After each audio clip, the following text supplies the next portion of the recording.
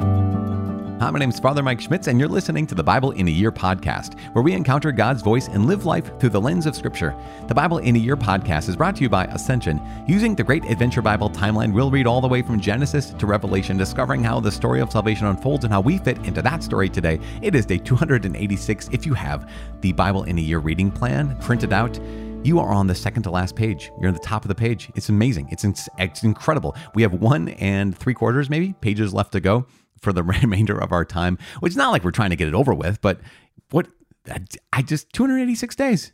Well done. That's amazing. Today we're reading 1 Maccabees chapter 5, Sirach chapter 13, 14, and 15, Proverbs chapter 22, verses 13 through 16.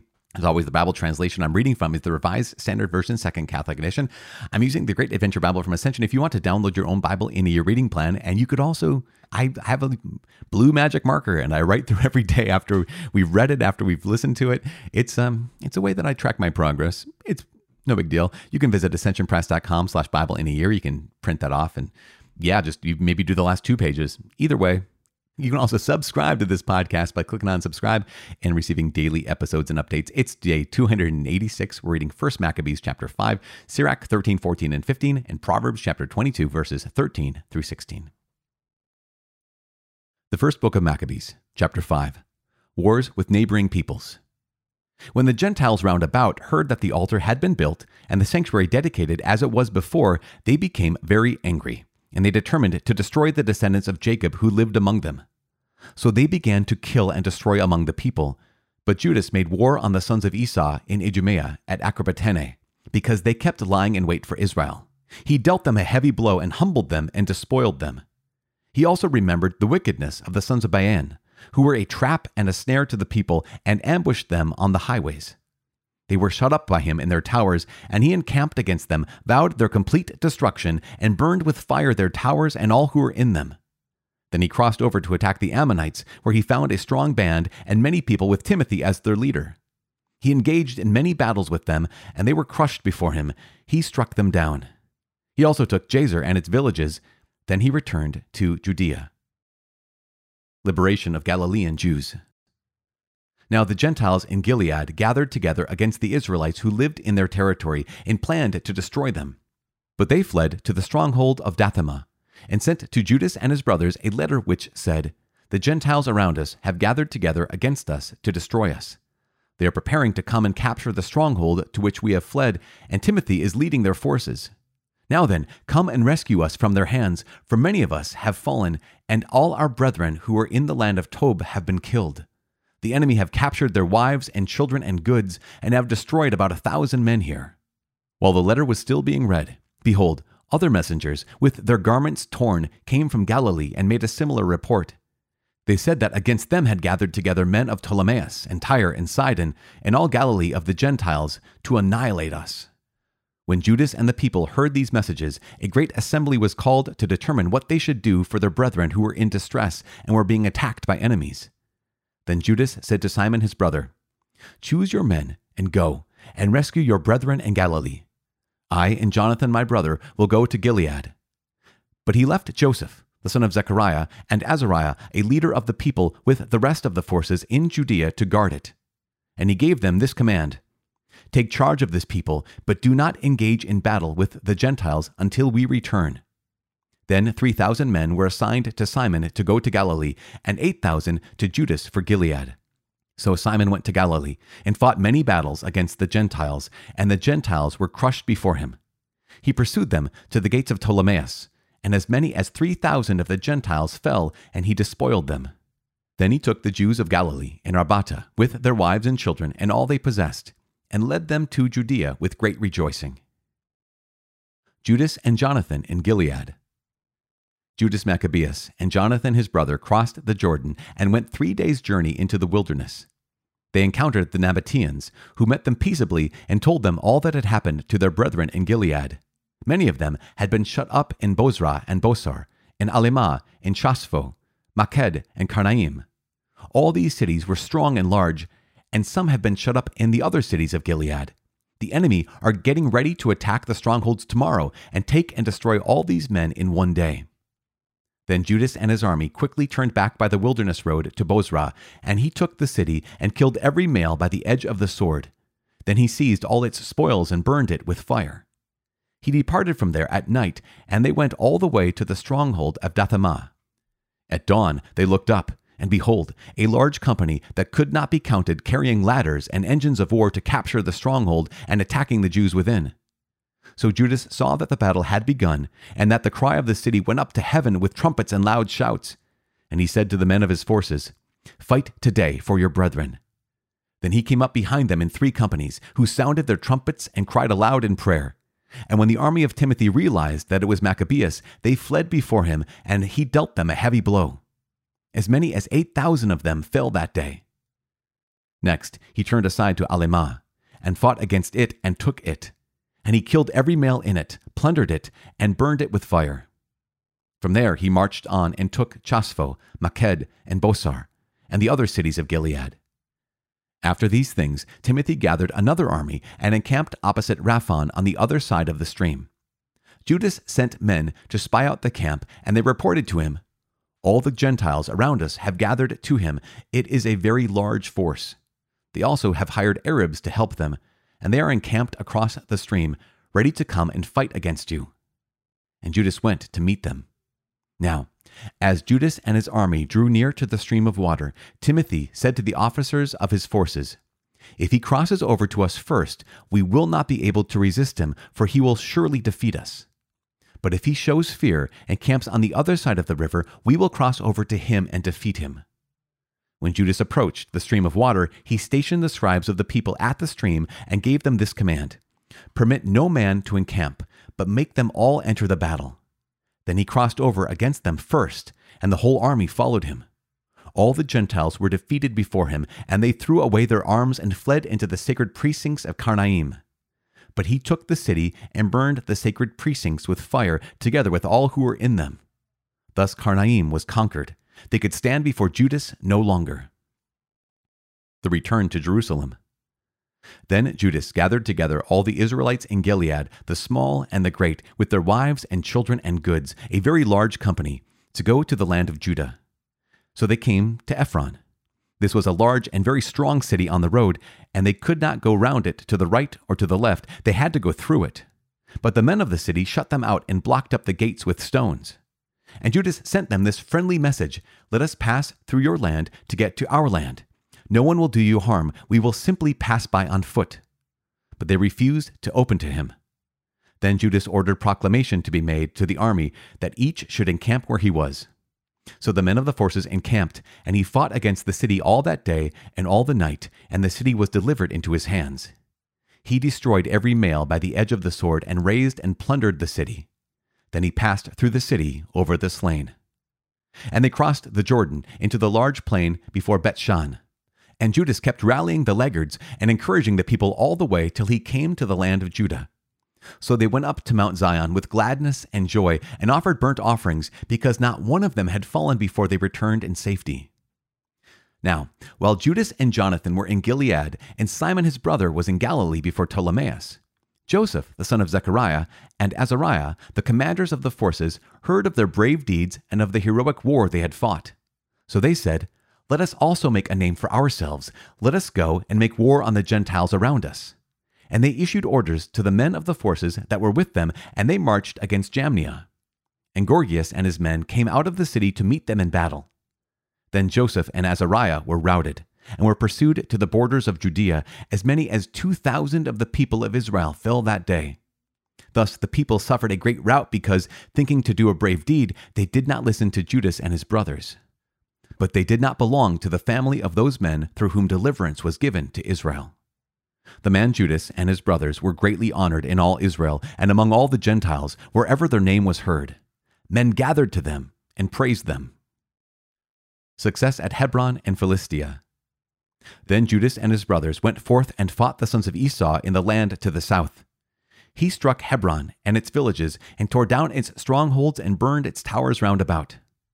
Then he marched off to go into the land of the Philistines, and passed through Marisa. On that day, some priests, who wished to do a brave deed, fell in battle, for they went out to battle unwisely. But Judas turned aside to Azotus in the land of the Philistines. He tore down their altars, and the graven images of their gods he burned with fire. He plundered the cities and returned to the land of Judah. The Book of Sirach, chapter 13. Responsible use of riches. Whoever touches pitch will be defiled, and whoever associates with a proud man will become like him. Do not lift a weight beyond your strength, nor associate with a man mightier and richer than you. How can the clay pot associate with the iron kettle? The pot will strike against it, and will itself be broken.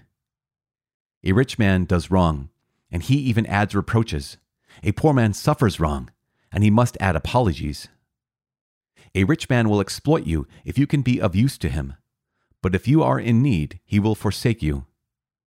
If you own something, he will live with you. He will drain your resources, and he will not care. When he needs you, he will deceive you. He will smile at you and give you hope. He will speak kindly and say, "What do you need?" He will shame you with his foods until he has drained you 2 or 3 times, and finally he will deride you. Should he see you afterwards, he will forsake you and shake his head at you. Take care not to be led astray, and not to be humiliated in your feasting. When a powerful man invites you, be reserved, and he will invite you the more often. Do not push forward, lest you be repulsed, and do not remain at a distance, lest you be forgotten.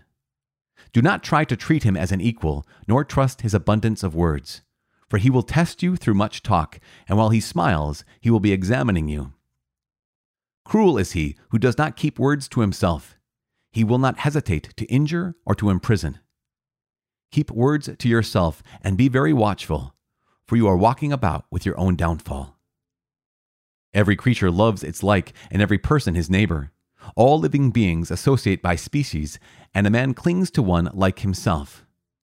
What fellowship has a wolf with a lamb? No more has a sinner with a godly man. What peace is there between a hyena and a dog? And what peace between a rich man and a poor man? Wild donkeys in the wilderness are the prey of lions. Likewise, the poor are pastures for the rich. Humility is an abomination to a proud man. Likewise, a poor man is an abomination to a rich one. When a rich man totters, he is steadied by friends. But when a humble man falls, he is even pushed away by his friends. If a rich man slips, his helpers are many. He speaks unseemly words, and they justify him. If a humble man slips, they even reproach him. He speaks sensibly and receives no attention. When the rich man speaks, all are silent, and they extol to the clouds what he says. When the poor man speaks, they say, "Who is this fellow?" And should he stumble, they even push him down. Riches are good if they are free from sin, and poverty is evil in the opinion of the ungodly. A man's heart changes his countenance, either for good or for evil.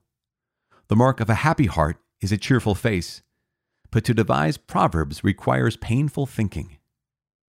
Chapter 14. Blessed is the man who does not blunder with his lips, and need not suffer grief for sin. Blessed is he whose heart does not condemn him, and who has not given up his hope. Riches are not seemly for a stingy man, and of what use is property to an envious man? Whoever accumulates by depriving himself accumulates for others, and others will live in luxury on his goods. If a man is mean to himself, to whom will he be generous? He will not enjoy his own riches.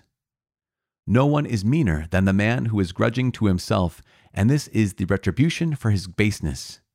Even if he does good, he does it unintentionally, and betrays his baseness in the end.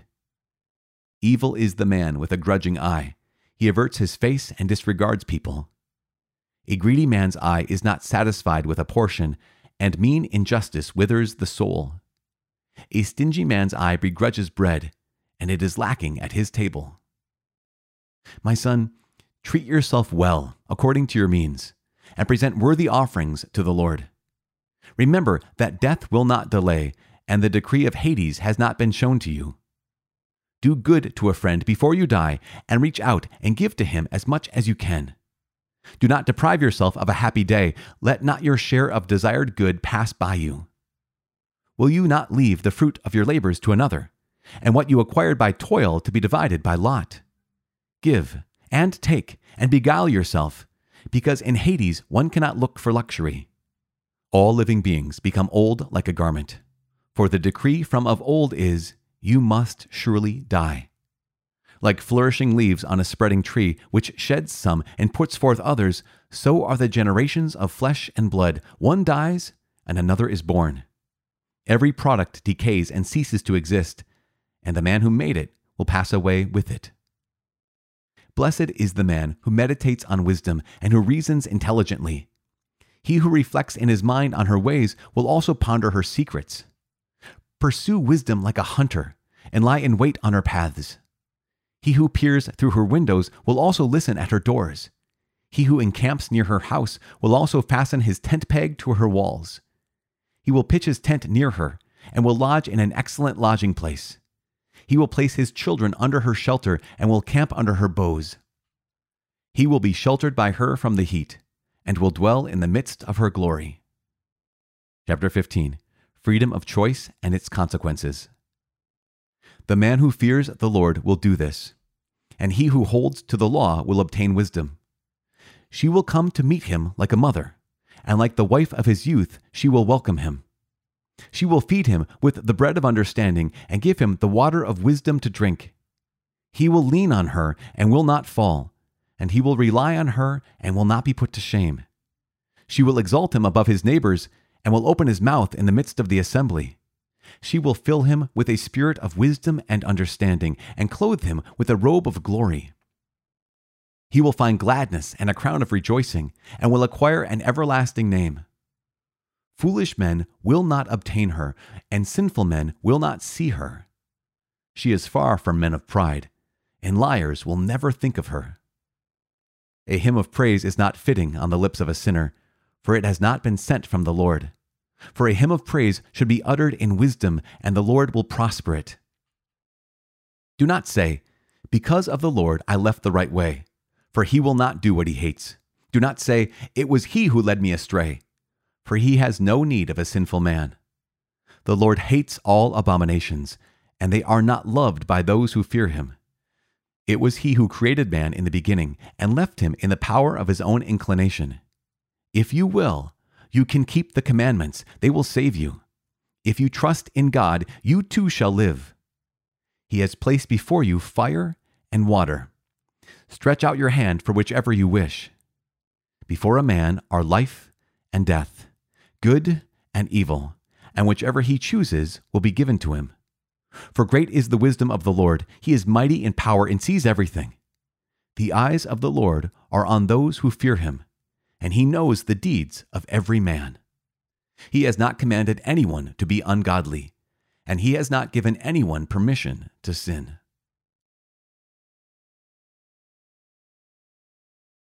The book of Proverbs, chapter 22, verses 13 through 16. The sluggard says, "There is a lion outside. I shall be slain in the streets." The mouth of a loose woman is a deep pit. He with whom the Lord is angry will fall into it. Folly is bound up in the heart of a child, but the rod of discipline drives it far from him. He who oppresses the poor to increase his own wealth or gives to the rich will only come to want. Father in heaven, we give you praise. Thank you so much for this day.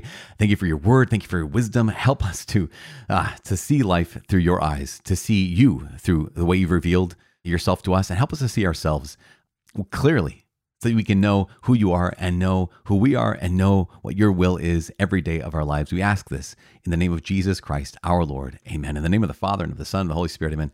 So Judas Maccabeus continues to dominate as we realize. Now, one of the things here is, what is he doing? What's actually happening here? What's actually happening here is, remember, Alexander the Great, he's conquered, and then he's divided up all of his land. And Antiochus Epiphanes, right, is the one who he's a bad dude. And so here's Judas Maccabeus, and while Antiochus Epiphanes is away, Judas Maccabeus is freeing the people of Israel. Is this really violent? Once again, like I mentioned yesterday, there's an element where we kind of forget that it's easy for us in some ways to say, yeah, the Lord was on the side of the Israelites as they marched into the promised land. It's harder for us to have a closer to modern day battle and say, oh, the Lord was on the side of the people as they fought against the Greeks. Same thing with this. It's sometimes maybe easier to think of the Jews coming into the promised land and clearing out the Canaanites and the Jebusites and the Moabites and the Ammonites, Hivites. with violence, and harder in more recent times to be able to say, oh gosh, here is these battles. And yet, remember, we're living in this fallen world. We're living in this broken world. And the Greeks had come in and they had completely destroyed the Jewish people. They were out to kill them all. In fact, as it even says in this chapter, in chapter 5, that the Gentiles were fighting against the Jews to slaughter all of them. And so here is Judas Maccabeus, and he is fighting. In some ways, maybe you could maintain that it's a defensive war. At the same time, it's a war for their independence. It's a war for freedom. And I think those of us who live in the United States, we would understand that there's such a thing as a war for independence. There's such a thing as a war for freedom, even though war is never, ever good, right? No, war is awful. War is horrible. And yet here, freedom is good, and freedom is worth fighting for, not only for oneself, for one's family, but also for the ability to worship here. And that's exactly what their point is. The point is to be able to live as a free people once again, so that they can not only be free themselves, but they also can belong to the Lord God. And so that's what we get here in 1 Maccabees chapter 5.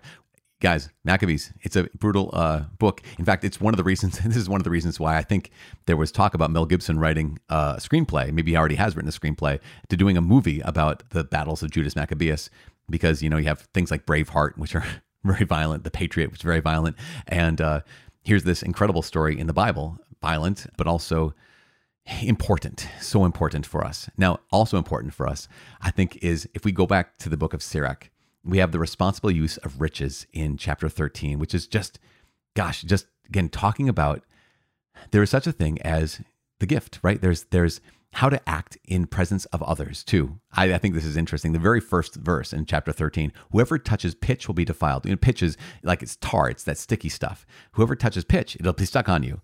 And whoever associates with a proud man will become like him. I think isn't that just that good? The recognition that people are sticky, and you want to be with virtuous people because you want to get some of that stuck on you. I don't necessarily want to be with someone who's evil because that will get stuck on me. So being the humble person, that'll get stuck on me. But the proud person, that'll get stuck on me. And I think that's kind of an interesting thing. In chapter 14, gosh, how many times do I have to say this in book of Sirach? We're also going to find this in the book of Wisdom later on. But every line is just worth treasuring and pondering in our hearts. But recognize in chapter 14, there's verse 11. And I think it starts a little section here that I think is surprising. Verse 11 says, "My son, treat yourself well." And I think that's like, wait. A lot of this has been like, hey, be really careful with your stuff and maybe deny yourself some things. But verse 11 of chapter 14, "My son, treat yourself well according to your means." And that's a really good piece of wisdom too. Not only to treat yourself well, but according to your means. Like, don't spend more than you have, and present worthy offerings to the Lord. So it's, my son, treat yourself well according to your means, and present worthy offerings to the Lord. And this is so good. Remember that death will not delay, and the decree of Hades has not been shown to you. Death is not going to wait for anyone, whether you're wealthy or poor, whether you've taken care of yourself or haven't taken care of yourself. Death is not going to delay. I love this. Do good to a friend before you die. Reach out to him and give to him as much as you can. Do not deprive yourself of a happy day. Let not your share of desired good pass by you. Golly, honestly, do not deprive yourself of a happy day. How often, through worry, through anxiety, through preoccupation, through just all of the things that can choke out the life of God in us, do we deprive ourselves of a happy day? Doesn't mean necessarily that we've deprived ourselves of spending money on ourselves or just relaxing. Relaxing in the sense of not going to work or not taking care of our responsibilities. But do not deprive yourself of a happy day. How many of our days, actually, if we allowed them, would be happy days if we just let them be what they are meant to be? And that's actually a choice we get to make. And that's the last thing I want to say here in chapter 15. The subtitle of chapter 15 is Freedom of Choice and Its Consequences. And starting in verse 11, we realize that this author says, "Do not say because of the Lord I left the right way," or that God has led me astray. That's verse 12. The Lord hates abominations. So basically, it's in James as well, the letter of James. James says, "Do not say that the Lord's tempting me," because God doesn't tempt us to any evil at all.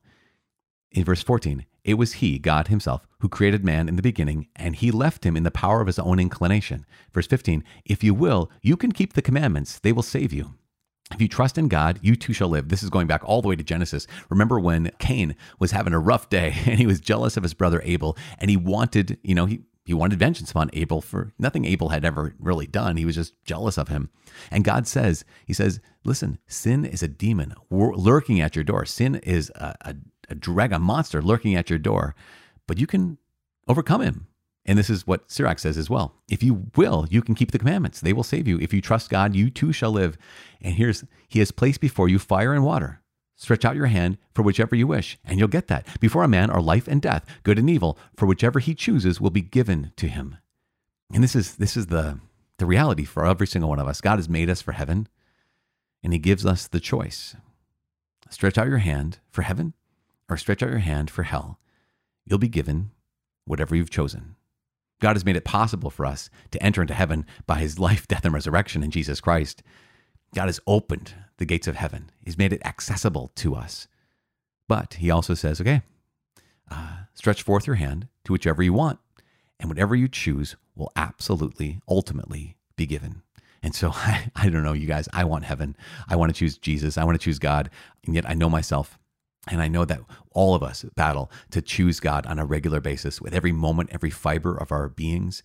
And so we pray for each other. I'm praying for you. Please pray for me that we all choose heaven. My name is Father Mike. I cannot wait to see you tomorrow. God bless.